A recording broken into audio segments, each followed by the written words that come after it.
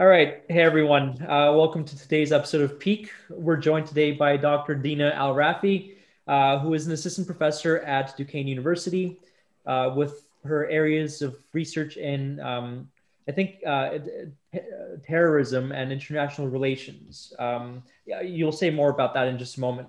But as you know, we're interested in exploring the topic of human transformative experience. And Dr. Al-Rafi was referred to me by a mutual student of ours, actually, who saw an episode of our podcast and said, "You got to talk to this other professor that I have, and she's amazing. She knows a lot about this field." So we had a conversation not too long ago about this, and we decided it'd be a great idea to get together and to do an episode together like this.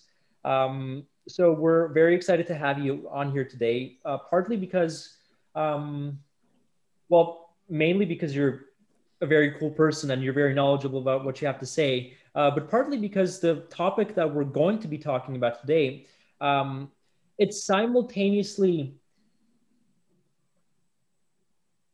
central in a sense to an aspect of human transformative experience because it concerns the dark side of human transformation, if you will, right? Radicalization and terrorism and extremism and fundamentalism, while at the same time, given the fact that our backgrounds have tended to be more in the psychological realm, you're coming at this from a different perspective. So there is a sense in which we're going to be uh, I anticipate this is what's going to happen, but we're going to be exemplifying what an interdisciplinary dialogue might look like today.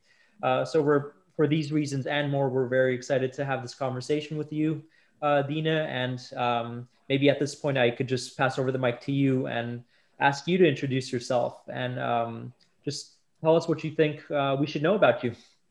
All right. Well, thank you very much, Gary, for the invite. This is very exciting. I really did enjoy our last conversation, and I'm really looking forward to it being a dialogue among the four of us here today. So, you pretty much said most of it. I think some of the additional interesting things perhaps are things that are relevant to my study of terrorism is, I come from a Middle Eastern background. I'm an Egyptian native. I do focus on terrorism and political violence broadly, but I've been very interested in Islamic extremism specifically. And that's because I also come from a Muslim background and, in sort of the beginning of that path, the research path and was triggered by, let's say, personal experiences which got me involved into it, or involved with it. So that's really the story in a nutshell. I've really had the privilege to be able to live in different parts of the world and to experience some of the issues that we talk about today in very different contexts. So a lot of my research and studies I actually carried out in Europe. But again, given my background, given the fact that I was, born and raised in the Middle East and in North Africa, I've also been able to take away and apply a lot of what I learned to these contexts. And then now in the US, where I've been for 2.5 years. So it's just, I think it's really broadened my perspectives. I know that some of my views have significantly changed as a result of these different experiences. But I have been very, very passionate about the question of radicalization specifically and radicalization into religious extremism. So I'm very much looking forward to talk about it with you. I'm not from a psychology background, as I mentioned. So I think there will be a lot that the three of you will be able to bring and sort of build on. This being said, one of the most exciting things I wrote probably was the social psychological view or perspective of radicalization. So I think it's inevitable as a terrorism studies scholar that we are going to have to deal with psychology because there's such a huge psychological element to the process that we'll get into a little more today. But yeah, very much looking forward to how this is going to go. Really enjoyed the last conversation we had. So let's get started. Excellent. Okay. Thank you so much for sharing all of that. Here's my proposition based on everything you've said, because you mentioned how, and a good friend of mine actually, she's got this term, me search, she calls it, where a lot of the things that academics study are actually reflections of what's personally meaningful to them, right? It's more of a journey of self-understanding. So I see a very personal dimension to your research that you were mentioning just now. I would love to invite you to talk more about that to whatever extent it's relevant. I'm wondering if we could do this. As I was listening to you talk, I got very curious about what are the different sort of lessons that you gained along the way, and the ways in which your own perspective on these topics changed as it relates to your personal experiences and your personal understanding of the question of radicalization and extremism and whatnot. And also wanting to know how your theoretical endeavors actually inform your personal understanding of these topics. Maybe what we could do, to tell me what you think of this, is to start by, we could either start with the theory end of it and then move into the personal side of things, or start with your personal narrative and then try to turn to theory and to see how that informed your personal narrative understanding of these things, which to me seems maybe a little more natural. But yeah, I mean, those are tough questions. I mean, the personal narrative is easier because it's simple, really. I'll give some context of the personal experience, but not everything. But part of it was the decision as a Muslim woman to marry a man outside of my religion, right? And in the Muslim world, still today, in many parts, that is illegal. It's actually legally impossible to do, but also from a Islamic legal perspective, it is forbidden. So Muslim women in many countries today are still not allowed to marry outside of the religion. I chose to. And that was, I received a lot of pushback from my family. They were very much against it. But some of the responses that I received from my extended family at the time, I felt were very extreme. And it was that point in my life, probably for the first time, that it became apparent to me that, wow, there are some very extreme responses, reactions, behaviors based on religion. Now, don't get me wrong. I mean, I was very, very much aware that we had religious extremism, but I had never personally encountered it. And because, beyond or before that point, I hadn't encountered them personally, they didn't really mean much to me. But I think it's always, personal traumas or personal experiences that get people to open up their eyes to things. And, and just hold that thought, because, when we talked about this before, I made a point about, the personal traumatic experience, or just a personal experience that leads individuals to question, views that they held, or that really disturbs, their view of the world. It plays also a very central role to radicalization, right? So I could have gone both ways, essentially, is what I'm saying, right? I could have radicalized and become a terrorist, but I didn't. I decided to marry a Catholic. But that was the beginning of that experience, and it got me to think, why? What is it about religious law? What is it about Islamic law? That promotes such fear, because there's so much fear, like you're going to go to hell if you marry. Like this is a line that you absolutely cannot cross. And so it got me interested just in religious extremism in general. And also personally, the reason I'm so passionate about it is that I think, and this is across religions, this isn't just limited to Islam, I would say, but you see, very often religious extremism disproportionately impacts on women and women's rights and women's freedoms to choose. And so personally it was, wow, something needs to change here, because this is not something I'm experiencing. This is something many other women experience. And sometimes it has far more violent consequences when they make a choice of stepping outside of their, of that sphere, right? And making a choice, to marry outside of the religion. So that was a personal, aspect. And then I sort of, took it from there and went down the route of, okay, so why is this happening? Who are these other different fundamentalist groups, and started getting more into studying groups like the Muslim Brotherhood, which are an Egyptian creation, right?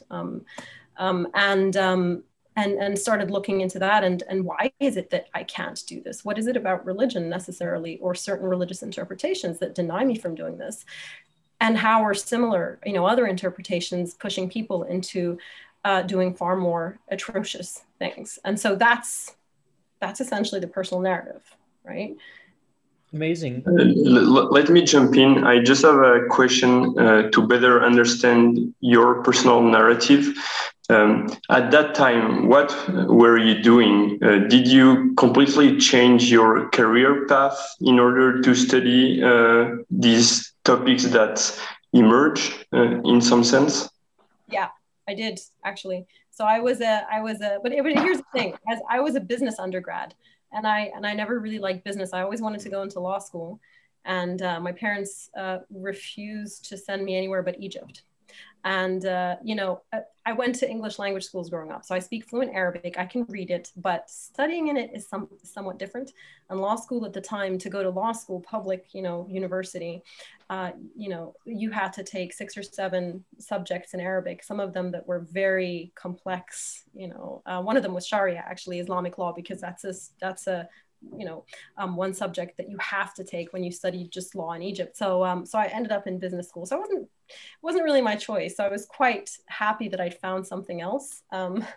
But yes, it definitely, I was just very passionate about it. And it was so interesting. I'm like, why would anybody study? But no offense to people studying business out there. I mean, my husband is actually a business professor, a management studies professor. So another very good reason to leave the field, because there's nothing worse than having 2 academics that study the same thing, right?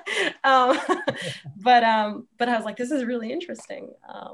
And I think you probably, I don't know if you'd all agree with me, but I think I find you're always much better at what you do if you're really passionate about it and there's some kind of personal connection. Right. And so that it was just so easy. It was such an easy transition. Right. Yeah, I can relate to your story in a number of ways, Dina. But what you just mentioned, my parents, and I'm Indian, they wanted me to study economics in my undergraduate. So I tried, to be fair, I was like, okay, these people are kind of my benefactors in a sense. And so let's play the economics game and not get very far at it. And ultimately just, jump straight into two fields really that I was more passionate about. So yeah, I think that probably resonates with all of us, having the passion for the field we're into. Yeah. Yeah, in Egypt, it's always like, look, if you can't be a doctor or an engineer, because they're really the only things that are worth being, then at least, study something that'll help you make money.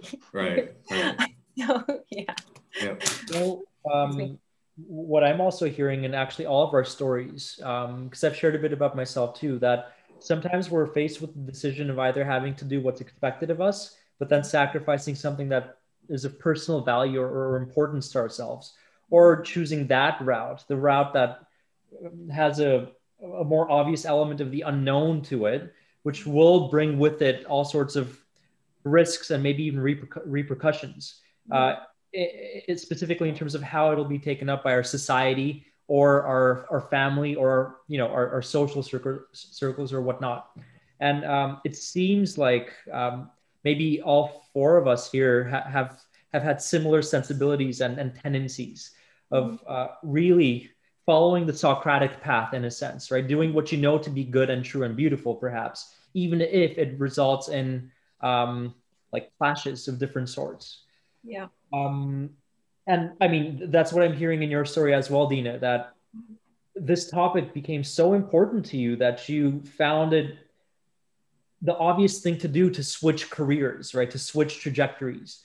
I'm not sure what that looked like for you, if that caused, I know, a huge change of plans or whatnot, but it looks like you're now where you should be and you're doing exactly what you want to be doing.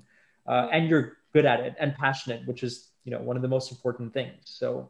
Yeah, no, I take joy in it. It's easy because parts of it were familiar, so once I started doing the research, a lot of the ideas were very familiar. It was just in learning how to understand, how they come together, why they manifest in the way they do, And then, so it was a theoretical aspect essentially, which is missing, which makes sense because I hadn't formally studied the topic. But once I got into it, it was like, okay, I'm very familiar with the context.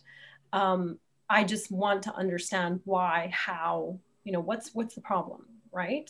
Why is it that we have so much, and we have so many religious movements in general, religious political parties that tend to be, by nature more fundamentalist. So it's not like we don't have progressive religious parties. We don't, right? Very, very, very few.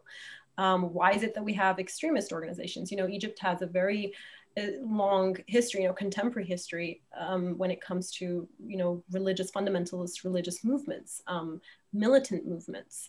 The Egyptian Muslim Brotherhood in most writings on political Islam today is kind of identified as the contemporary root of modern jihadism in terms of the ideas, right? The evolution in the ideas that some of its main founders developed.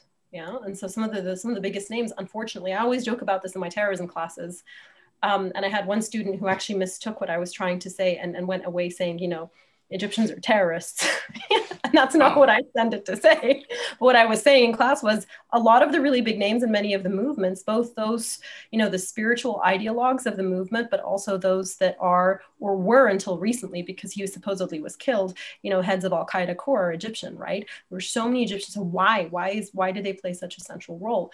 But just, so it was very familiar to me. It was very interesting because it's things you sort of, in your peripheral intellectual vision, so to speak, you've seen, you've heard them growing up, but you don't really connect the dots until you apply yourself to the study of, and then you're like, oh, all of a sudden everything becomes clearer. You're like, oh, this totally makes sense. Oh, that bus, that one time when I was driving and I saw a bus which had, girls that couldn't have been older than 6 years old, fully veiled in identical white garb heading somewhere. That was probably, Muslim Brotherhood sponsored bus, or, that was going to one of the schools that they run.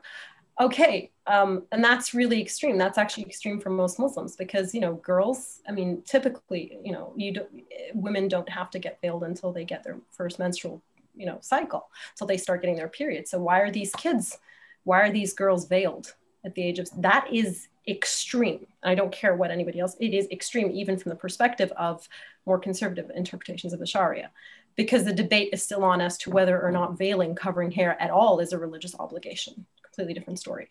But you start seeing these things. Oh, my cousin who once told me, when I was wearing perfume that I shouldn't because it provokes men, right? Because it's so tempting to men. I never really registered until later. And then we actually found out when the Muslim Brotherhood government took over that him and his siblings were Muslim Brotherhood. They'd been closet Muslim Brotherhood. They were part of the movement. And I won't give more details about them here in this conversation, but it's just, yeah, it kind of makes sense. Okay, why, right? Why does this happen? And how does that progress into more violent, expressions of the same ideas? So it's fascinating. I just think it's fascinating. Because it's so present, Well, I think that's just a natural segue into the theoretical work that you have done. What are the answers that you have discovered to these questions? What is it that fuels extremism or extremist forms of reaction or backlash from ideologically motivated or radical groups and whatnot? So maybe you could just tell us what you've learned. Yeah. So this is a difficult question, but it has answers. It's difficult because context really matters. So that's one thing to keep in mind. So there are similarities and there are differences, and we'll kind of get into the similarities because I think the similarities are more important across the board, across ideologies, across different geographical contexts.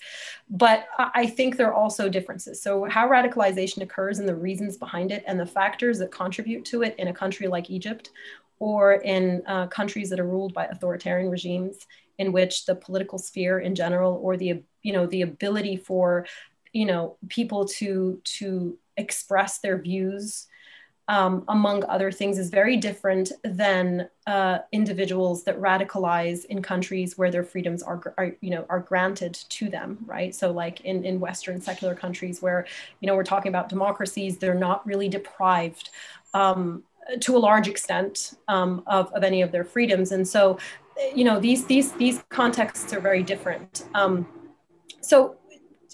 So radicalization, one thing to understand about radicalization, I think another reason for why it's difficult before we get into the similarities, is that no scholar will tell you that we've managed to solve what is specifically the pathway to radicalization for individuals, because there isn't one pathway. We have factors that we know come together sort of at the micro, meso, macro level, if we were to use that structure, that come together in very unique ways for each individual. And what makes it even harder is that some of the very same factors, or many of these factors, are available for far larger subsets of the population that never even think about it, that never go down that path. So it's complex in that sense that it's a very individualized process.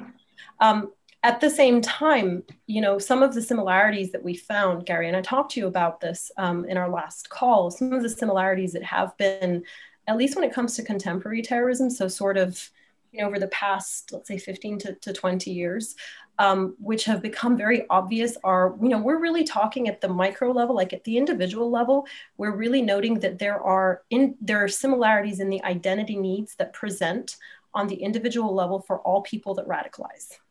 Right?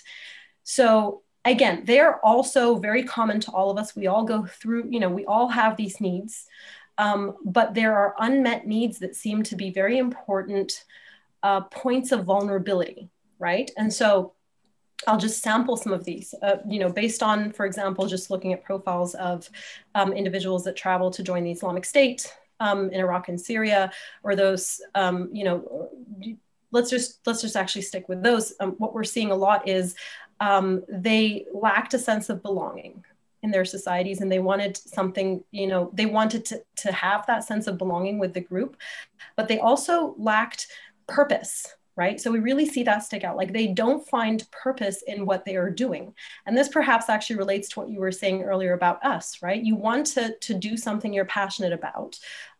You could be, and these individuals could be economically well off. Most of the time they're not. It's the biggest myth that terrorists are all poor. They're not, poverty, there is some relationship in some geographical contexts between poverty and terrorism, but they're not. So, to a very large extent, especially in the West, you have, these would-be radicals. They are, they have education, they're educated, they have jobs, but they're just lacking a sense of purpose. So they lack a sense of belonging. They want something to be part of something bigger. They lack direction. In many cases, lack of self-worth. All of these, identity needs, right, that are unmet, that then come together with some of their other experiences, or are shaped by the terrorist ideology that they're exposed to in such a way that the ideology then presents itself as being able to meet these needs through participation in the group, right? Does that make sense? So the framing aspect of the ideology is very important. That's how it works for some of them. On the other hand, sometimes it's, the ideology comes first. So you have, ideas, people get sort of indoctrinated into a specific way of viewing the world. And then that motivates them into joining the group. This being said, that's what I found really interesting when I wrote the social psychology paper a few years ago, back in 2013. Like, we're so caught up on trying to figure out, what are the political reasons? Okay, so many of these terrorists, they say, we don't like US military intervention. We were so against it, and we're fighting with Al-Qaeda because we're really, because we're fighting occupation in Iraq. We don't like the US support to Israel, right? And so we're joining these terrorist organizations because as part of their narrative, they're fighting back against states which support both authoritarian regimes, but also Israel, authoritarian regimes that suppress Muslims, Okay, but that's one factor, perhaps a justification. It's one factor that might play into it depending on where you are, but it's not sufficient. And because many of us, have the same ideas about politics. We don't all get up and, pick up a knife and become jihadi Johns and behead people, right? And so it goes far deeper than that. So that's kind of where it seems to start. That was the common denominator. I mean, that's really what appears to me to be the common denominator. And then with all of these other things, whether it's you experience discrimination, which some individuals do, which sort of pushes them away from society and encourages them to look openly, seek out alternative ideologies to which they belong that appeal to a common identity. It's a specific political situation. I mean, there's no way to compare between Palestinian suicide bombers and kids that leave the UK to join the Islamic State, right? I mean, the lived realities of these two groups are so different to say the Palestine-Israel conflict, weighs the same as a motivator for these two, even if it is a justification which is given. So that's where it starts, and then it kind of, all of these other factors then build on that. It's a very long-winded answer, but it's so difficult to minimize it. I hate minimizing. I know sometimes people will try to be like, it's just this, it's grievances, or it's policies. It's the policies of countries like the US, like Israel. Yes, they play a part, but you know what? These issues weren't around when the same ideology was around 60, 70 years ago. The US was not in Iraq 40, 50, 60 years ago. And guess what? Political Islam has been around a lot longer. The narratives adapt. Why are people still joining them? So that's just part of it, I guess. There's clearly a lot of complexity here. And I hear you when you say that we shouldn't try to reduce it and reduce it all to like one cause or two causes or anything. Yet what we probably do want to do, and it feels appropriate to try to attempt this right now at least, is to get a sense of what relevant factors are at play, maybe in a sort of theoretically systematic fashion that leads to radicalization. And we could do that in a disciplined fashion, I think, by turning to the paper that you had shared with me. I have it open. Let me see. In the meantime, though, I wanted to ask Suraj, because I know you're PhD in psychology. Does anything of what I say about, what I observe in my own studies, does it resonate with you? I'll bring my background to bear on this. It actually is a little bit more than the psychology, but in terms of the psychological work that I've done, terrorism was actually one, and violence more generally. Those are some topics that I took up 5, maybe 6 years ago at a conference, which is actually where I met Gary. And that was one of the issues that I was looking at. And it is one of those ones that psychology needs to focus more on. Mm-hmm. So there was that.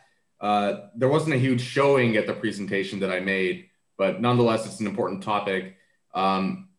If we take it somewhat out of the religious context and we pay attention to, for example, all of the ethnic unrest we've had in the US lately and all of the shootings as well, those seem to me to be related topics in the sense that you have somebody who goes off the rails because they're frustrated with the mainstream society and their situatedness within it, or perhaps their felt sense of being outside of that society. I think that's probably more appropriate. And so they systematically, although maybe not entirely consciously, will try and other that society to the point where it's an object that has hurt them. And so therefore, there's no guilt or remorse in what they're going to do to that society, which is for a terrorist to maybe blow stuff up. For a shooter, it's going to be to shoot people. Mm-hmm. And so in terms of the psychology, though, the paper that you sent us before this, social identity it's a big factor in that, I think. But there may also be, we may also need to speak of a kind of anti-social identity for these figures. Mm-hmm. And I haven't seen that concept in the literature. I suppose the literature maybe needs that if it doesn't exist. But for somebody to act anti-socially, I suppose they need a anti-social identity. And that's where it gets perhaps a little bit, a little dicey for us as theorists on these topics.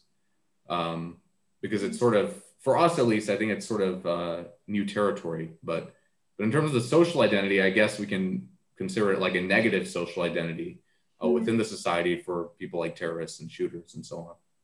Yeah, no, I definitely agree on the negative social identity. So much about terrorism is about socialization, though. I mean, terrorism is really, it's inherently about the group. And, I said this in another setting, I think the other day, but one of the biggest large-scale studies of Al-Qaeda, members of Al-Qaeda, which was carried out by Mark Sageman, referred to, so if you're familiar with that work, he referred to them as, a bunch of guys.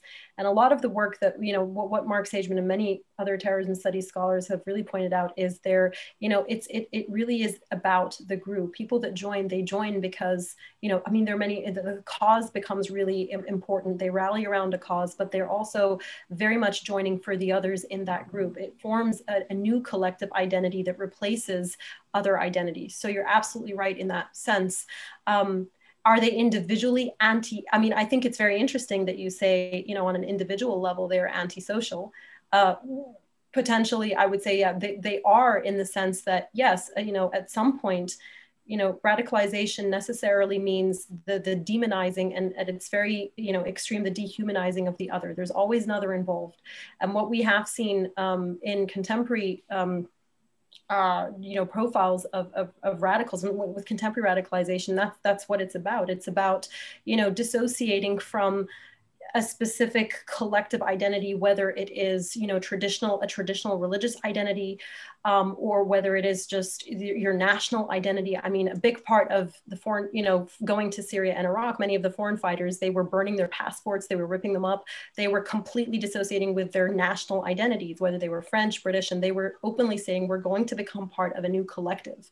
But with terrorism, at least, I'm not sure if, we can make the same parallels with mass shooters, just because mass shooters, by definition, they wouldn't meet the definition of terrorists in most cases, because at least as far as I know in the US, there's a very big mental illness aspect to mass shooters, as far as I know, and that wouldn't meet the criteria for them to be defined as terrorists. However, you're absolutely right in that on a basic level, many of the same motivating factors, the sense of exclusion from society or frustration or whatever, they're very much the same. They're shared, right? With terrorists, with normal people, right? I mean, and that's the point I was trying to make. But for terrorism, it really is, it's a replacement. So, because I think as humans, we are social beings. So we're always looking to belong, most of us, right? And so, yeah, you develop an antisocial identity, but then that's only the start of a process whereby you're looking to new group membership, and that new group membership then replaces your old one, and with it comes then the ideology through which you start reconstructing your own experiences and so no, so I agree with you. I find the antisocial identity aspect though interesting. I don't think, you'll probably know more about this than I mean, there's been a lot in psychology which is written about certain personality traits and personality types, which are, right, potentially more susceptible to certain forms of violence, including terrorism. But in terms of how that fits into, I'm just trying to reflect on what I've read. And I've never heard that term per se. I guess that's what I'm trying to say. I haven't either. And it was just, this is just sort of my style as a theorist, is to sort of spitball and then see something might work, it might not. It might not in this case. Like, and Gary might have more to say on antisocial from a clinical standpoint. I didn't mean to cross that border into clinical psychology, but I'm actually not aware of the literature on like the personality profiles of terrorists. But if I were to make an educated guess, it would be that they're probably more neurotic, they're probably less agreeable, they're probably less extroverted, they're probably less open to experience. And I'm missing one. There's 5 of those personality traits. But conscientiousness. Well, they're probably conscientious in the direction of being a terrorist, but of course not in the direction of being a good human being in terms of the actions they carry out, right? Yeah. So some of the other traits, perhaps not types, or that were exhibited are, high need for closure, is typically noted. High on various scales that measure authoritarianism, narcissistic, higher levels of narcissism, although I think, if I remember correctly, that was more related to leaders of terrorist organizations as opposed to terrorists, the entire, as opposed to followers. So, it also differs depending on the position that is held by the individual within, the organization. But yeah, so they have somewhat, that has been definitely written about, but not with the antisocial identity term, which is now. That is interesting. You mentioned narcissism, and Gary has some experience with this particular figure that I'm about to mention, but his name was Elliot Rodger, and he was a shooter at in the college town that I was in as an undergraduate. Mm-hmm. And so a number of journalists noted that Elliot Rodger displayed narcissistic tendencies.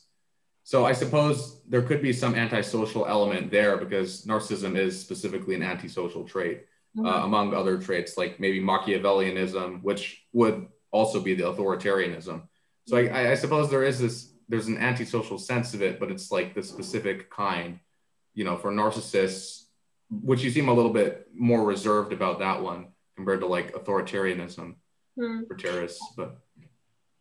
I guess it would be, how is it geared? I mean, if that's the actual personality, how does the individual then take, these personality traits and manifest them somewhere? Because they need to be put to use, I guess, for want of a better term. Sure. And how do specific activities or specific groups, serve that purpose better? And I guess maybe that's the question. Right. Right. And you mentioned fundamentalism before, so I wonder if there's some overlap between like authoritarianism, narcissism, and that, in the sense of, as a terrorist, maybe the tendency would be to put their group above all others, and mm-hmm. to say every other group is wrong, and in fact, let's go purge the other group, which is like the sort of Nazi mentality there. So I wonder mm-hmm. if there's some kind of correlations there, but I'm not aware of that mm-hmm. line of research, if it exists. But. I mean, there's so much, definitions. Every time, you're in academia, you have this problem probably with terms, with terminology and psychology too. But with us, it's always the issue of definitions. How are you going to identify what any one thing is before you can start looking for overlap? And so fundamentally, the term, I throw it out loosely, and I'm aware that I'm doing this because even within in academia, the field, there isn't really an agreement as to whether or not that term should be used at all in relation to different ideologies because of its, historical evolution, because of its roots with Protestantism, essentially, right? Okay. And so it's I say, I would say, yes, you can still use it, because I think if you look at fundamentalism as I want to say mindset. I think it goes beyond just a mindset, but there are specific criteria which you can say are characteristic of fundamentalism that can be applied across ideologies, notwithstanding its roots. And I think the discussion tends to be too focused on, no, we really shouldn't be using this. We should be. I'm like, no, there are very specific criteria for fundamentalists, but you'd have to sort of establish that first. Right. But, before then going on to say, okay, what aspects of authoritarianism really do you see within, where's the overlap? Where do they differ? Are authoritarian, and what are you going to compare? Organizations, governments, okay, groups, are authoritarians perhaps, they share some of the aspects, or are they more practical in ways that fundamentalists tend not to be, which would be not having studied this would be my assumption. Just off the top of my head. So, questions like that. Do you typically see at the head of these organizations individuals that are more narcissistic, that display more narcissistic tendencies? I don't have the answer to that because I haven't done the research in that, but I would assume probably yes. Yeah. But don't quote me on that because yeah. But that's that is very interesting. But I'm aware that, kind of using terms here that I'm not defining, but the mortal, what is it? It's a sin, right? In academia, don't just throw out these terms without telling us what they mean. But you know what? Yeah. People can do their own research. Of course. And but yeah. And in social science, some of these terms are very contentious outside of the academic context, and even within the academic context. Oh my goodness! Yeah. You know, so there are these more complexities to add to the table there. Yeah. Yeah. Gil, were you wanting to also jump in? I couldn't tell. No, go ahead. Okay. So I want to talk a little bit about the narcissism piece, and actually part of the paper that you where you discuss the two causes, or the two factors rather, that lead to radicalization. I think that was a part of the paper where one of them, you mentioned how you tend to see, and correct me if I'm wrong, you know your paper better than I do, but part of what leads to so you see a greater tendency towards radicalization in second and third generation Muslims rather than in first generation immigrants. Mm-hmm. Because with the first gen immigrants, they're practicing a form of folk Islam versus which is different, as you argue, than the kind of approach to Islam and Islamic belief that the second and third generation youth take, which tends to be already colored or prefigured by the secular and Enlightenment values, right? Of Western countries and Western cultures more generally. So what you see is it's the same thing, only in name, but not in structure that's there, right? Islam for the first generation versus the second and third generation youths, it's the same only in name, not in structure. That's the sense that I got. And the second thing that you identified was that there's a twofold loss of a sense of belonging, where on the one hand, you have Muslim youth in a secular state, for example, where religion is meant to be restricted or confined to the private sphere, which goes directly against how it's meant to be from the Islamic point of view, in that it's part of the public sphere, right? It's part of the experience of the public. So there's a rejection from society on the one hand going on, and because of the incongruence between, right, the second and third generation youth and how they take up Islam, which ends up taking place from the point of view of a secular sort of attitude, and the way in which their parents and their families, as first-gen immigrants, might be taking it up. That leads to an alienation, therefore, not just from society, but also their families. So who are they left with? Okay, narcissism. So that's the first bit. Now let's get into the narcissism bit, which is really interesting. And this is stuff I only recently started to read about. But narcissism it's not just a maladaptive pathological personality structure. There's also something adaptive about narcissism. One of the scales, I think it's called the pathological narcissism inventory or something like that. It measures two constructs, both of which are part of narcissism. One of them is narcissistic grandiosity, I believe, which you could make the case as the adaptive aspect of narcissism, in that when you rate high on all the subscales of that measure, right, you tend to be the kind of person who has a lot of self-esteem, ambition, directedness, right, self-worth, things like that. Versus the vulnerable narcissism aspect of it, which is that anything that could potentially threaten your sense of self-integrity or self-worth, you're gonna sort of push it down or push it away, because there's a kind of vulnerability that you have, a strong need or thirst for affirmation and validation from others, and a very low threshold for, right, criticism or critical feedback, something like that. So what we see, as far as I understand, is these narcissistic traits, they're not static, they're not things that you just have, but they have a developmental history. And more often than not, as far as I understand, that actually goes back to your developmental history within your familial context. So if you lack caregivers who right, mirror the best parts of you back to yourself to make you believe that you're the kind of person who can do it, and who can do something good out there, and who can do something that matters, right? You grow up with a whole bunch of holes in your psyche where you have a lack of self-esteem, a strong need for a validation, but an emptiness that always follows you around. And so you can imagine how in a culture or society where the family lets you down in this way, but there's the broader cultural milieu where you can have friends and be a participant and member of social circles where you get that sort of mirroring elsewhere than your family. That sort of takes care of it for you. You still grow up, right? In a relatively integrous manner.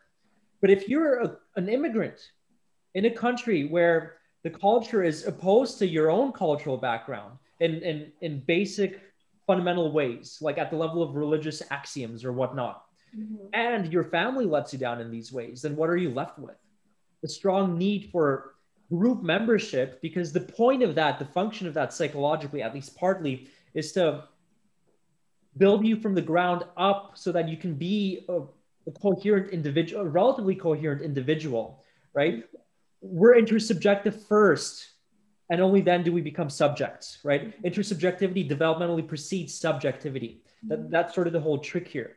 So in cultures where, and that sort of makes sense, right? The way you've laid it out in your paper, that you're looking at situations where individuals have been let down by their familial contexts and society at large, which leaves them with a whole bunch of anxiety and uncertainty. And especially if there's biological factors at play at the level of personality predispositions, where what is it that you said? One of the traits was a strong need for closure, and then other things like that. Those all, at least to me, seem to be deeply related with your threshold for uncertainty, how well you can tolerate uncertainty and the anxiety that comes along with it. So if you have a very low threshold for uncertainty, if you're low on trait openness, let's say, and high on neuroticism, and not very high on extroversion, maybe not, and conscientiousness, I'm not sure. I would assume that there would be a relationship there between conscientiousness and radicalized personalities, or personalities that are susceptible to this kind of radicalization, because conscientiousness is partly related with ordering things and reducing threats so that you can fulfill your aims. So it is related to neuroticism partly. I can imagine with these kinds of biological predispositions also at play, you could predict, right?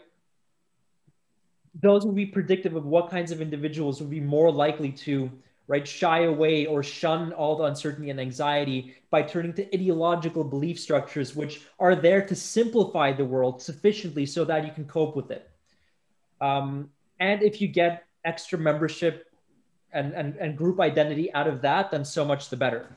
And if that means that you also get to paint the out group as villainous and, right, gain a sense of moral superiority, then so much the better. That sounds like a good deal to me. Why wouldn't it? If I am in a place where I've been left behind and let down by everyone, by the people who are supposed to be there for me. Yeah.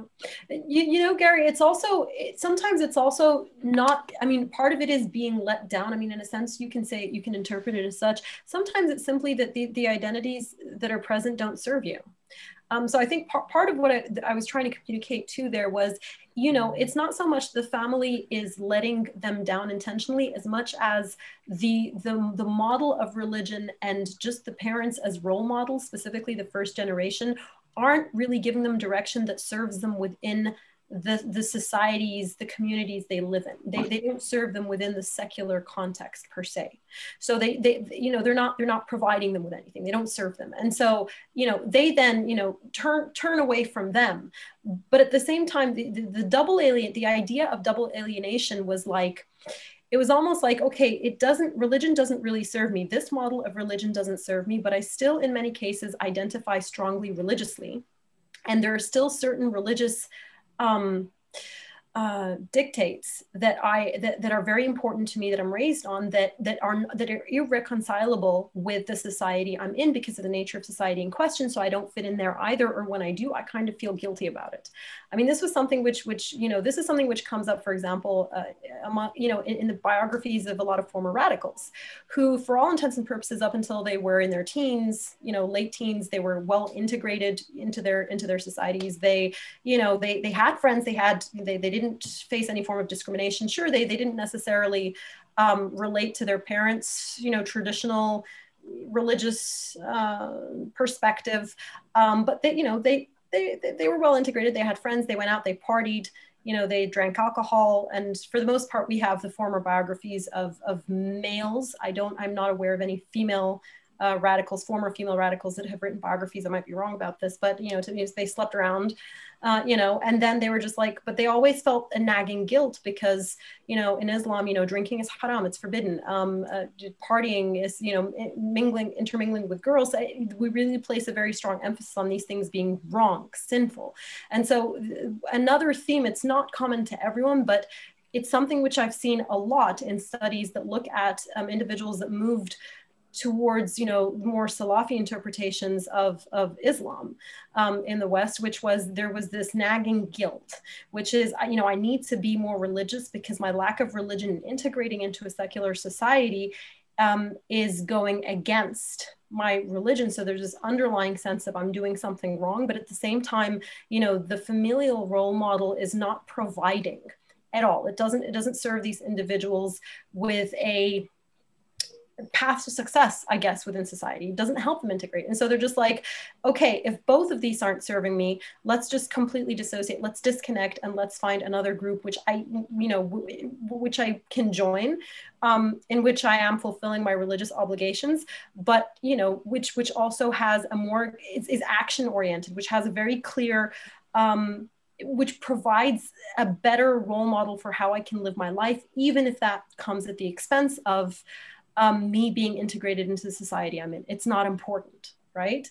And I think religious ideologies and I'm not saying, this, I don't mean to imply that this is representative of, all Muslims in Europe, or this is not the case, but I'm talking specifically when you look at radicals, this tends to be what you find kind of in their, it plays a very important part in their pathway, right, towards radicalization, which is, they get the religion, but they also get, most of these radical ideologies also come with a specific action plan. This is what you should and this is what you shouldn't do to live the right life. They definitely come with the moral superiority because they're all premised on the idea that we're doing Islam right, everybody else is doing it wrong. So there's definitely, so it feeds into that sense of, they gain status. I mean, the gaining status was also, and I don't know if this might be tied to narcissism, the narcissism angle, but, recognition and gaining status is also a very important aspect that has been noted among, motivations, or at least maybe not motivations, but, something which was very positively, I don't want to say received, but which was noted as being an advantage perhaps, or something that these individuals that join these groups either desired or enjoyed, right? Or was noted. So perhaps there's something to be said about that too. But finally, the uncertainty, absolutely. I mean, we have so much literature that has been written on, just in general, all extremist ideologies. This is not limited to religiously motivated extremism, but all of them, they simplify things, right? So extremism and extremist ideologies by nature are very black and white in their prescriptions, right? And how they diagnose things, how they prescribe actions to solve problems. And that's what they do. They give that certain, cognitive closure, but they also, they just give you answers to questions that you can't find. And it doesn't matter whether they're right or wrong. It doesn't matter what they prescribe, but they meet that need. And that's definitely, there's so much empirical evidence to support the idea that, the more uncertainty that is introduced, the more open individuals in general are to, and this is not just radicals, but accepting more conservative views, to sort of becoming part of a more restricted prototype of a social identity or collective identity.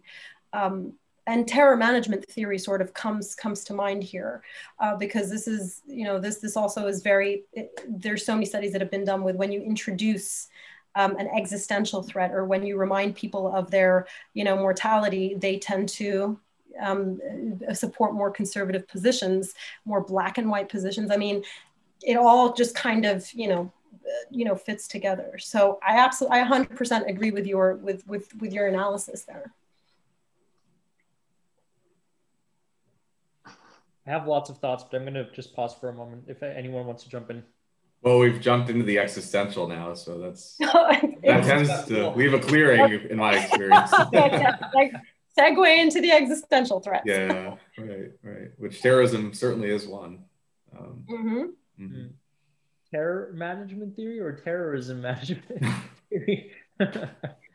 I would like to bring the conversation back to one of the first questions of Gary. He was asking you what are the main factors that contribute to the radicalization process in individuals. And I know that your studies focalize in a religious context, but I was wondering what could we learn from other contexts? Have you researched like the factors that could be at play, I don't know, in a political context or an environmental context, where we can also see some sort of radicalizations? Yeah, that's a great question. It actually takes us back to the existential threat, because we talk a lot now. The in the news there's a lot of focus on the far right, and kind of far right ideology, and that's again, if I were to say I'm a specialist in anything, it's religiously motivated extremism, but having a knowledge of all the different ideologies. I'll use the far right as an example. And I think when you talk about existential threat promoting more and more conservative and extremist views, I think the far right is a great example, both in the US, but also in Europe. So the European context, what we have seen over the past few years, pretty much in response to a spike in migration, irregular migration, has been, also an uptick in far right activism in general. I hesitate to turn it into, to blow it out of proportion and say it's a huge threat. I mean, you see far more legitimate populist, far right political parties that have gained as a result, as opposed to, attacks that have been carried out, although there have been some certainly, on migration centers, refugee camps, immigration centers, whatnot. But, within the context of the far right, it certainly is, at least according to the narrative, the idea, the perception of there being an existential threat to what these groups perceive to be the native population and their native identity by these newcomers, which are the other, right, which are not native to the country, is really one of the primary animating factors for far-right extremism, both here in the US, but to use a European example, this definitely is the case. But this is not new. I mean, this has been a long time in the making, in the sense that, the issue of, and it's kind of reciprocal. We have this term that we use, which is reciprocal radicalization, because basically what we've seen in Europe over the past 2 decades, after 9/11, pretty soon after 2004, 2005, European countries started experiencing, or witnessing rather, terrorist attacks, all the way through to, just a few years ago, I think France, with the Bataclan attack, experienced, I think, the worst terrorist incident in the recent history of France. And so there have been problems and incidents, and as with all ideologies, what these movements have done and how they gain recruits to the movement is they've taken these attacks as evidence, let's say, of an existential threat that is posed by those that belong to the same identity of the attackers, which is Muslims in general, right? This is very, I don't want this to sound simplistic, because I'm not saying that there aren't legitimate problems from radicalization in Muslim diasporic communities in Europe. There have been, but all of these issues kind of come together. They build on one another to the extent that, the predominant discourse when it comes to just this issue among the far right, which is one of its main animating features, is look, Sharia is taking over. Like, we have such large Muslim populations now. Many of them we have radical movements, which is very true. We have radical Islamic movements in some countries like the UK. The UK allowed the establishment of Sharia tribunals, close to 100, right? In which, Sharia courts have been established as kind of an alternative in parallel to British civil law courts. And so it's kind of this idea of the creeping Islamization of Europe. And that has entered into the discourse, but it's presented very clearly as a threat. Like, they are replacing, we are not able to integrate Muslims in general, as a narrative goes. And, with the emergence, we've had more attacks, and we have these radical movements, and they do. And so we are threatened. Our values, our way of life is really under attack, right? And so to get back to the existential threat, once you start introducing that, into the narrative, whether you are a political party, which, that does form part, the platform of some of these, political parties in Europe, but, with the far right, where it is, we have to completely stop this. We have to stop more people coming in, because they're coming in and they're bringing these ideas that are very dangerous to us. Then already the divide between us and them, it starts growing, and that's kind of how it starts, right? And I think this idea of feeling existentially, or the reality of feeling existentially threatened, is also, it's very potent. It has a very potent effect, if that's the right word, when it comes to mobilizing people for action. So that's just one example. I mean, the far right isn't really an umbrella ideology. There are differences depending on where you are in the world. The focus is on different things, different issues, depending on the context. But within the European example, that I would say that's how it works. And then it plays on the same, the same psychological effects that are triggered by introducing into the equation an existential threat to identity. And then, within both social identity theory and identity theory, there's a lot which has been written about, how people respond when their social identity or their collective identities that they hold, that they are very committed to, when they are under attack, it makes them very hostile to the other, and it promotes of the othering of the groups that have been established as the enemy, right? That have been established as the source of that threat. And you see the same dynamic also in genocide, like in genocide studies, and it's the same narrative. So yeah, I don't know if that answers your question, but that's just one example from another ideology. Is it okay if I jump in, guys? Yes. At this point. Okay, so this is really interesting, because you've sort of gone beyond the parameters of the paper that we read, that the three of us actually read for today, because we wanted to be a little prepared for this discussion, where you've sort of identified a level beyond the identity dynamics that lead to radicalization at the individual level with respect to Islamic youth specifically in the populations that you were interested in, of course. And you've sort of identified polarization dynamics, right?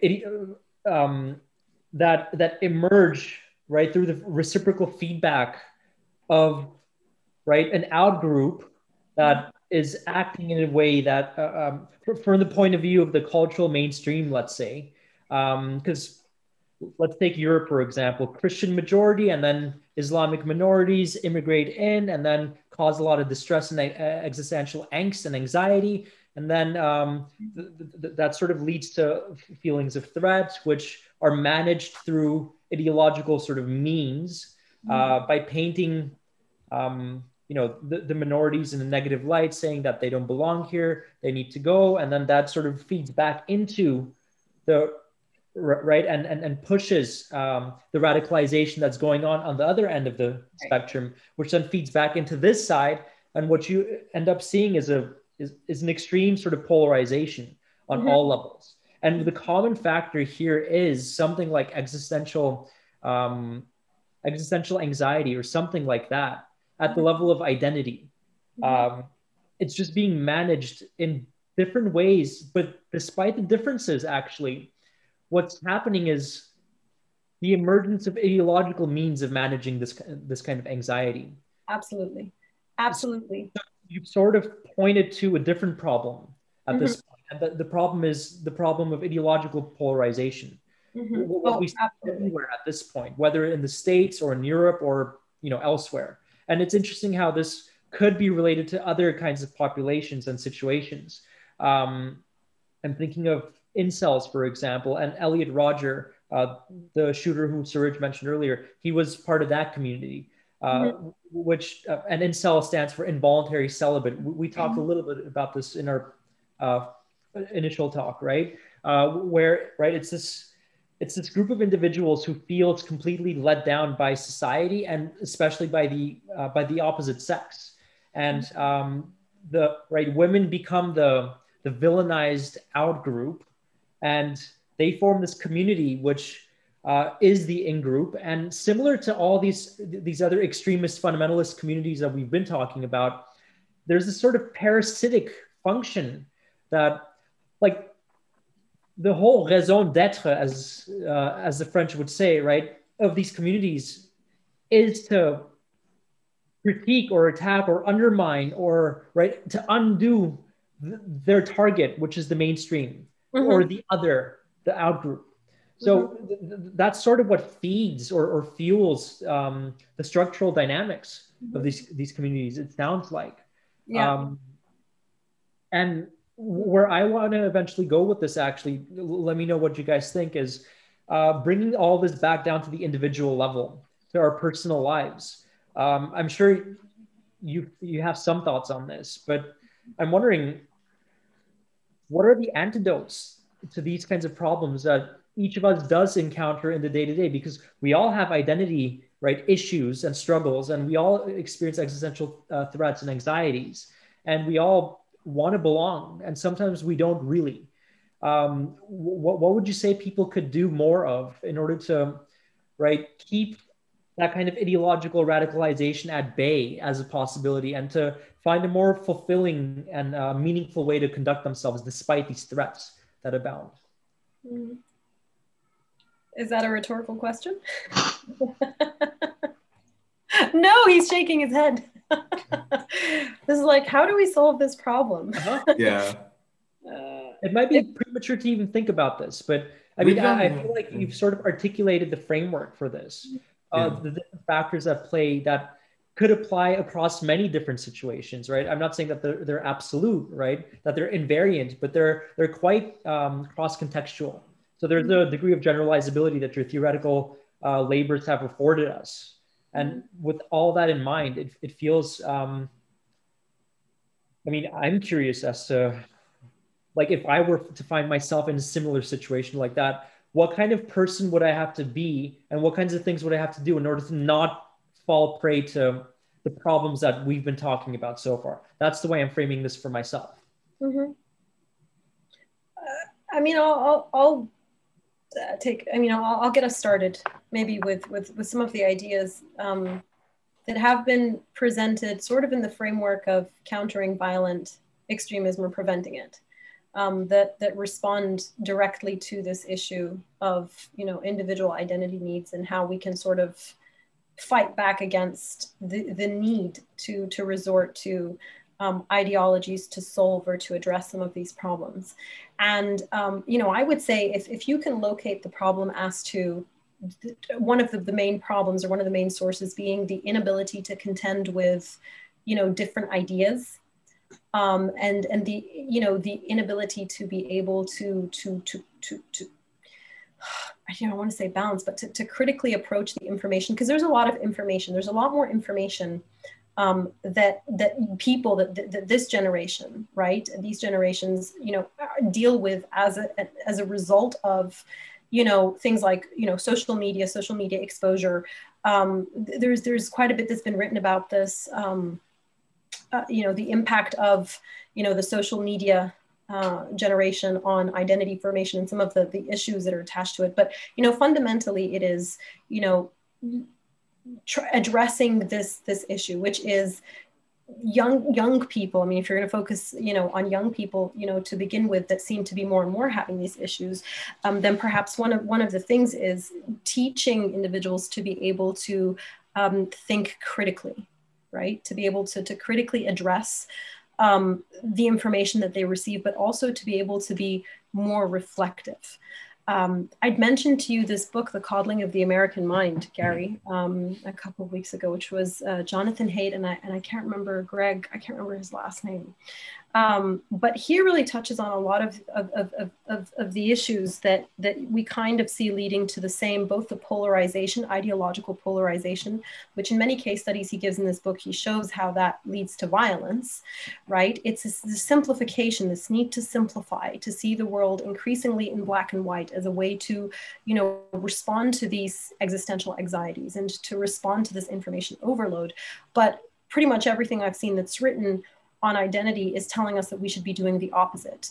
We should not be, trying to give, people, to give individuals, easy ways to understand the world, because it's not easy. We should be giving them the tools to be able to, instead of, think less and think in boxes, to actually be able to step out and, take in the bigger picture and be able to reflect on it and to critically, and so, and this is something which has some empirical support for CVE, where it says, those that are able to think more critically about information that they receive and about events and as opposed to those that tend to look at the world in black and white, more black and white manner. Those that are more critical tend to be less vulnerable or less susceptible to extremist ideologies in general, right? So that's one thing, and I think that's important, because there's so much that supports that idea, and then that would go in the opposite direction of the polarization that we were talking about, which we are, seeing. We're also seeing this quite a bit in the U.S. We have been seeing it over the last 2 years. So, I mean, that's just one of the initial suggestions that are starting to be discussed. And I would say starting, I mean, the whole critical thinking has, a bit of a longer history, but with books like The Coddling of the American Mind and similar books, which are written by psychologists essentially, and identity theorists, this seems to be really the core of the problem. Look, you're not going to make everything else go away. You're not going to make the complexity go away. You're not going to make these identity issues go away, because we all go through them. And actually, there are several aspects of the hyper-globalized world right now that you're experiencing, you being, that individual going through the formative, identity phase, right, in their life, that is not going to change. It's not going to go away, right? So either your response is going to be that you increasingly try to not only police others' behaviors and ideas and your own through adopting an ideology that simplifies everything because you can't deal with it. And that typically is what leads to, extremism and polarization, or, you learn how to find yourself in it, accepting that you're never going to fully be able to take in everything, to agree with everything and everyone, to necessarily understand everything, but to find your space, within this mess, by being more reflective, by being more, by being able to process information in a way that doesn't require of you to think in categorical boxes, for want of a better term. So that was, I think that's you know, that's a suggestion just based on some of my own reading into this from the you know, counter-terrorism or countering violent extremism perspective. I don't know if any of you have, you know, other ideas about this. Yeah, it seems to me that one I don't know about issue per se, but one motivator for people is definitely to achieve some sort of cognitive consonance, which is the opposite of dissonance. Mm-hmm. And I like how you mentioned being able to contend with opposing ideas, really reconciling different ways of looking at the world and living life. I think that's very important, just to be able to tolerate it, you know, because there is actually a bit of a paradox with tolerance in the sense of, should we tolerate intolerance? And so the more we talk about this, the more it just seems to become more and more complex, but yet also more enlightening. So I'm really appreciating the direction this has gone so far. Great. Yeah, totally agree. Anybody else have any ideas how to solve this mess? How do we stop them from radicalizing? I mean, we've just touched on one, I mean, the identity aspect of radicalization is just one. Yeah, and I think it's very important. I think it's very important. It is. Yeah.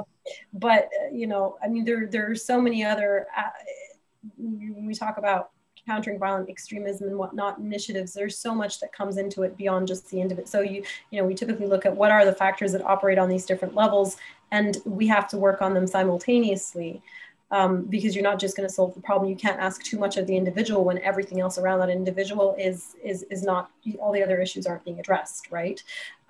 You know, and again, contextually, it's very different. You can't compare the lived reality and experience of somebody in Gaza, for example, right, with somebody who is relatively well off, educated, living somewhere in, you know, Belgium, who nevertheless decides to. So I think there are similarities and there are differences, but there seem to be many, you know, there are parallels for sure in these processes.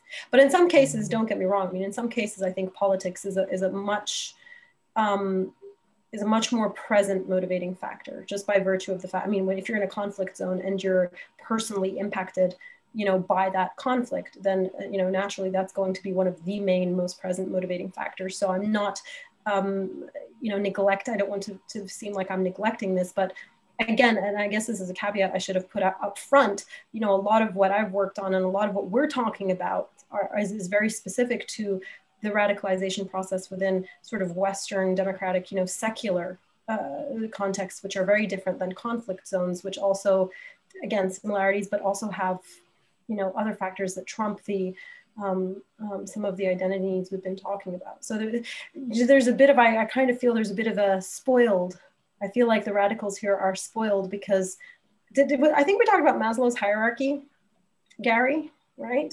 So the Maslow's hierarchy, I can't remember if it was inverted or not. Anyway, it was like this. It was a proper pyramid because, you know, you kind of have the basic needs that you need to meet, and then, you know, the better off your situation becomes, you start worrying of, you know, about higher order needs like, you know, self-esteem, right, and self-actualization, which is really a luxury because in many conflict zones they're still worried about the most basic levels, and that's where, you know, earlier I said poverty does play a role. Sure, in some conflict settings, for example, in Africa, you see much more economic element of perhaps joining groups, not necessarily ideological radicalization. It has the same outcome though if the person is joining the group because they're causing harm, but you see that play a much larger role because they're still at these lower levels, right, of needs compared to the kids, you know, in countries like the US or the West, where they're really, a lot of what we've been talking about today is a more spoiled upper Maslow's hierarchy needs of, you know, they're not being met. And so we actually turn more and more to, in some cases, not all, to these groups in order to have these needs met because they're not being met because of our experiences in these societies. So they're in a far better position, right? I mean, they're like the, yeah, it's almost like first world radicalization, I guess would be a good term. First world radicalization issues.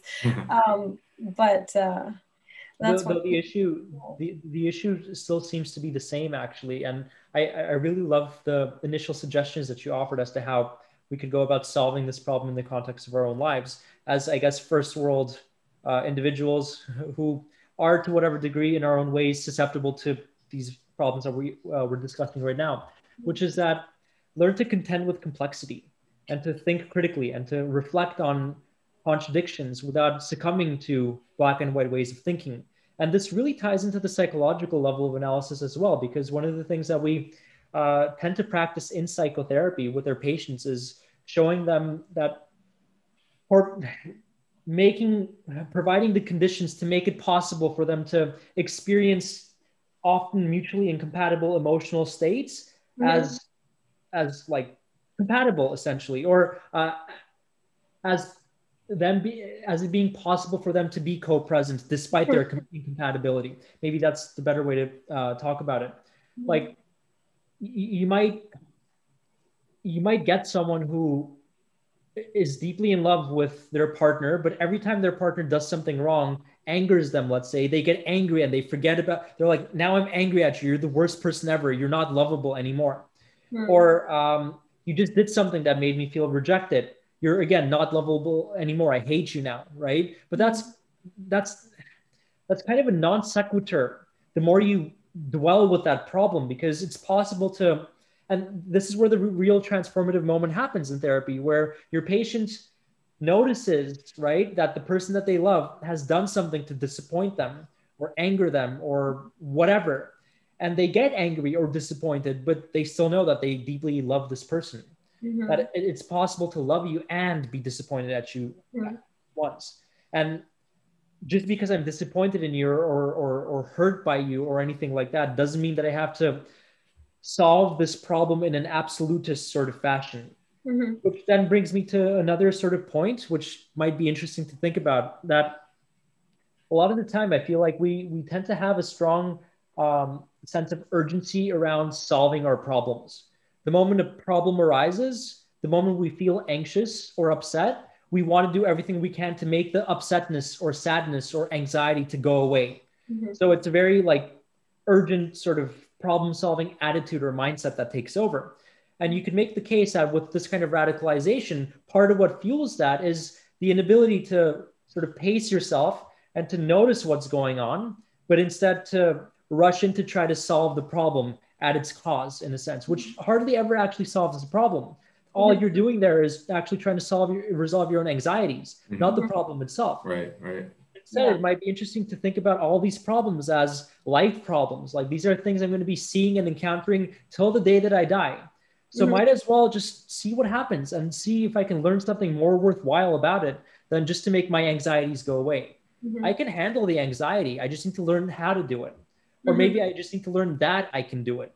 Because maybe what I'm trying to avoid so desperately is the anxiety that I don't believe, that I haven't learned yet that I can handle, but I have it in me. I just need to learn how to do that. And maybe that's what I was hearing in what you were saying, like the psychological element of it, cultivating the virtue of not knowing, which goes back to another theme that's been pervading through our different episodes with the different guest speakers that we've had. Yeah, I absolutely agree. Absolutely. And I think, a lot of the texts, the books I was referencing, they really make this point.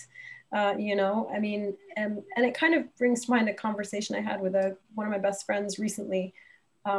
She's in corporate, she's not an academic, but, she'd started, seeing that herself. I think a lot of people now do turn to therapy, different kinds of therapies to deal with these issues. And I think depending on the kind of therapist you go to, they give you very different resources. And it depends on this, the form, what form of therapy are you actually administering? But she was talking about, some forms of therapy and some approaches nowadays seem to be all about indulging in your anxieties, indulging in your emotions, what upsets you, but not really giving you the tools to be able to manage these anxieties. So this was her saying this, but I found it very interesting because I tend to agree. Like, it's all about, you have the right to feel, what you want to feel. And you're absolutely right, but then you're left at that point. Right. So where do you go after that, right? Yeah. So everybody's indulging, and then they become overwhelmed because that's where it ends. And there isn't, I think, a lot of, it's not only that, and this is not just young people, I think a lot of people, we all have anxieties, from time to time, we all have issues. But I think the key is really learning how to not only like manage them, but to realize that they're going to be like, these things are going to happen.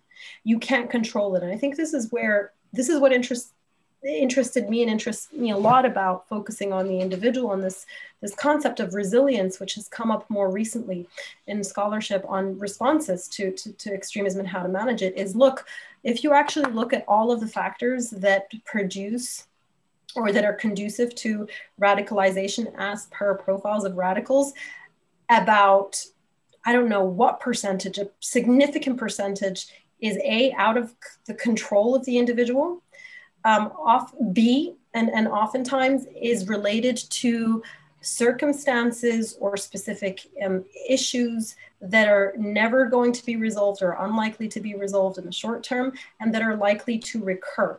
So a lot of what radicals are dealing with is out of their control, but the only thing they can really control is themselves and how they respond to the situation and how they perceive of the situation and how they handle it, right? In many cases, again, conflict zones are very different, okay? So I appreciate that in some circumstances, it's not that easy to put that out there, but with what we've been talking about today, it really is, look, so you're discriminated against. Well, guess what? There's always going to be assholes out there that are not going to like you. Excuse my French, but that are not going to like you, and you are going to, it would be nice if the whole world was nice people who didn't have nasty ideas about where you come from, but it's going to happen. So if that's one source of your grievance, it's beyond your control, and it's likely that you might, you will run into it. You will run into people whose ideas you don't like, even if they're not about you. We see this, we're seeing this currently with the two sides in the current Palestine-Israel conflict. And it's very, how do you deal with it? And you see that in how just in this conflict, both sides, it gets so heated, and there's an inability to say, okay, this is what I think. I appreciate, I respect that you have a different opinion. I disagree with you. Let's talk about it. It's always about shouting the other side down. So there's this, I guess what I'm trying to say is there's this increasing tendency to want to just cancel out all the other noise that presents some kind of, cognitive dissonance, I guess is one of the terms that was brought up. I agree, but just discomfort. And we're increasingly uncomfortable, right? In ways that are it's not sustainable. This approach is not sustainable because you'll always be uncomfortable. And so I think a big part of it is building resilience in individuals, but it also goes back to, the universities, the classroom, politics, what is being encouraged, what are the narratives that are being taught and that are proliferating, in societies and proliferating in political circles when it comes to, issues which can be very divisive, like can really divide people, or alternatively, can actually bring them together, notwithstanding their differences. And so, and this is just a common theme that I see a lot. It's, you have to learn how to deal with it, because guess what? Life isn't supposed to be, as it's never going to go as you want it. And the more that you try as an individual or a group to make it that way, the more that society starts falling apart, because it necessarily means you're going to try to impose one specific way of life or idea on another group, and then it just unravels. And that's how groups become more extreme, as they become more polarized, and that's where violence erupts. So yeah, so I totally agree. I think that's, I wish that was something that we talked about more, because it's so Me too, yeah. interesting, Well, I don't think this conversation would end in a natural way, because it's Yeah, I don't want it to. I was going to bring up safe spaces now, but let's. Oh God. Well, about that, no. because I think we should have a part 2. Yeah, agreed. Let's pick up safe spaces in part 2. Sounds good. That's the solution. The solution, we'll find it in there. Sounds good to me. Right? Security and how the experience of insecurity shows up in processes of radicalization and ideological polarization. And also the question of trust, interpersonal and social trust. Because I mean, I can imagine how if someone is debating your right to live, for example, you're far less likely to feel secure about taking that up as a matter of argumentative theoretical debate. Yeah. You're more likely to act out or react, right? Yeah. Yes. So that's an interesting dynamic I would love to explore. Sure. 4 of us. And I also like, I mean, it's still resonating with me, the idea that resisting our tendency to resort to ideological means of managing anxiety, right? That's essentially the antidote to ideological polarization. Just being able to tolerate anxiety. I feel like I had much more to say about that like 5-10 minutes ago when we were talking about this, but how about this? Let me pause for a moment if anyone else has anything to add, and then we could start closing up, wrapping up actually, because we've been going at it for over an hour at this point. Sounds good to me. Sounds good. Yeah. No anxiety there to manage right now? No, none right now. Nope. Okay, well, anxiety free. I've got a strong need for closure at this point. Oh no! Okay, well, Dina, as you already know, we've got a bit of a tradition that at the end of every episode, we ask our guest speakers a question. And that question is, if you could travel back in time and meet your younger self, what would you say to yourself? What would you want yourself to know? You know, I thought about this, but this question was somehow formatted differently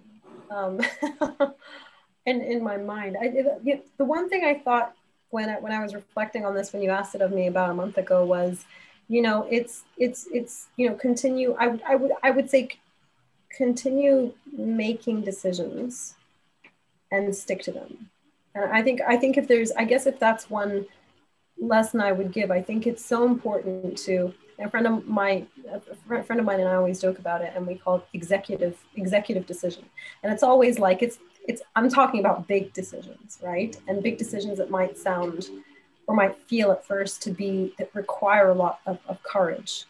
But I don't regret the ones I made back then. And I think it's always the decisions that require courage and require you to step out of your comfort zone that promote the largest growth.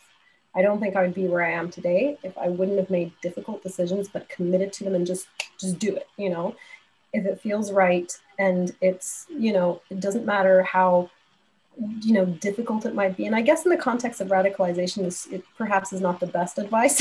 You know, if it feels right to join that terrorist organization, it might be, you know, but no, I mean. No, I mean, I can see what you're saying as being the antidote to radicalization, actually. Insofar as radicalization could be construed as a form of escapism and self-deception. Yeah. Where it's motivated by a lack of belief and conviction in one's own self to find a way to be good and to do what's right, despite the terrors maybe or difficulties that you're faced with socially, interpersonally, and whatnot. I mean, stepping out of the comfort zone. I think sometimes it's very difficult to do it. And sometimes, you know, fear of the unknown for most people prevents them from stepping out and doing something which is unknown. But I would say, you know, and there are many times when I look back and I think I should have done this earlier. And I wish I had, but I was so comfortable where I was that I didn't. And so there are some decisions I have made, which I'm very happy about. There are some things which I only started recently doing, which I wish I would have done sooner, you know, and because I just was like this podcast, right? Like this podcast. I love podcasts. This was fantastic. I mean, but hey, I jumped right onto that. I mean, you know, our student, Tatiana said, do it. I said, I'll do it. So even though I was quite anxious about it, but but like running in a group, running with a run club, I've recently joined a run club. It's very, might seem very insignificant, but I've been running since I was 15 or 16. And over the past 6-7 months, just because of joining the run club, and because of the motivation and support I've gotten from them, I've gone much, much further in my running. I've set more new PRs in the last 7 months than I have in the past 17, 18 years. So awesome. Yeah. So, and it's fantastic. And and they've, either fortunately or unfortunately, they're ultra runners. So, that stuff gets addictive. They call it type 2 fun, right? Which is like, you're going to do this 50-mile, or you've never run that long before. It's going to be great. You're going to have fun. But let's talk a bit about the pain cave. And I'm like, that doesn't sound. The pain cave. It's classic. It doesn't sound like fun.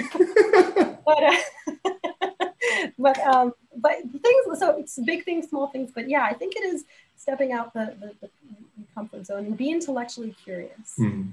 And I think that's what and speaking of the little things that we can do as individuals for others, I think it really is a privilege to be able to teach, because that's what I try to do for my students. I don't try to tell them what's right or what's wrong. I teach. If they have questions, I answer their questions. There's certainly influence to be had there, but I want them to kind of, as much as possible, I try to get them to question, some of the more conventional ideas they might have about things. Not saying that they're necessarily wrong. Sometimes they're not altogether right. So just this idea of be curious. Why do you say this? Do you have an informed opinion about this, or are you just parroting what somebody else said because that's what you? And I try not to be judgmental, because I was like that at their age too. But go on and really be curious about, don't just accept things at face value, but ask questions and be really ready to open up and listen to the other side, because as much as you might not like it, and much as you might come out the other end of that, and see, I listen to the other side, I listen to their ideas, I'm still not interested, do it. At least you still know, at least you know why, and have an argument for that. So that's what I would say to my own self. And I think I've done okay. I love your answer, and especially the last part about being intellectually curious. There is a kind of encouragement there that I'm hearing in your message. I think it's based in fact, actually, in that if you close yourself off against the terrible unknown, and a lot about the unknown can be terrible, right? Because the unknown is where all the monsters lurk that can actually harm you.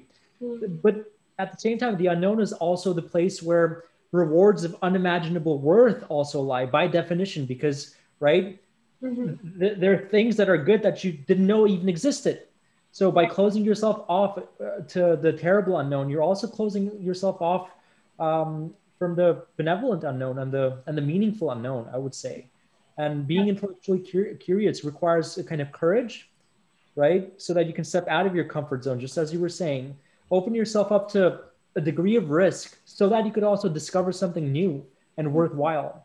And if you do that well enough along the way, you'll find yourself exactly where you should be. And it's not going to be easy. It's not meant to be easy. It's not meant to be free from pain or anxiety or anything like that. No. And absolutely. And speak to other people from different backgrounds, I think there's one thing that I'd say I'm most blessed to have been able to do over until to this point is living in different countries, being exposed to different ideas, different people, putting personal experiences and faces to people that belong to, as opposed to just hearing about them. So if that's a possibility, I'd say keep doing that, because it's changed me a lot. I mean, I was very black and white in some of my views when I started this journey, really. And I think I've softened up quite a bit in some of my views, and I have become, to some degree, also a little more tolerant of intolerances.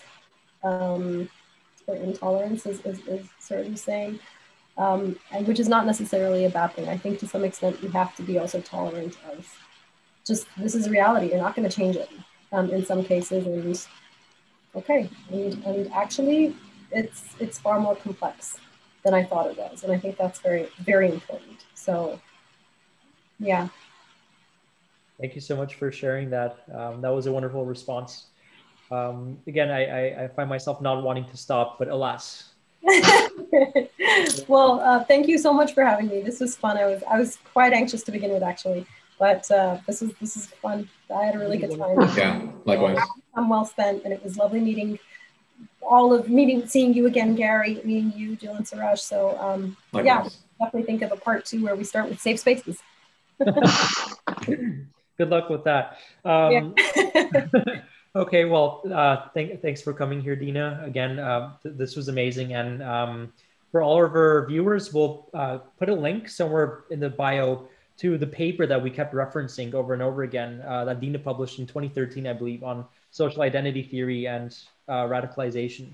And stay tuned for the next episode, whenever that might be. So thanks again, and bye-bye. Thanks so much. Bye, everyone. Bye. Bye. All right. Oh, she left.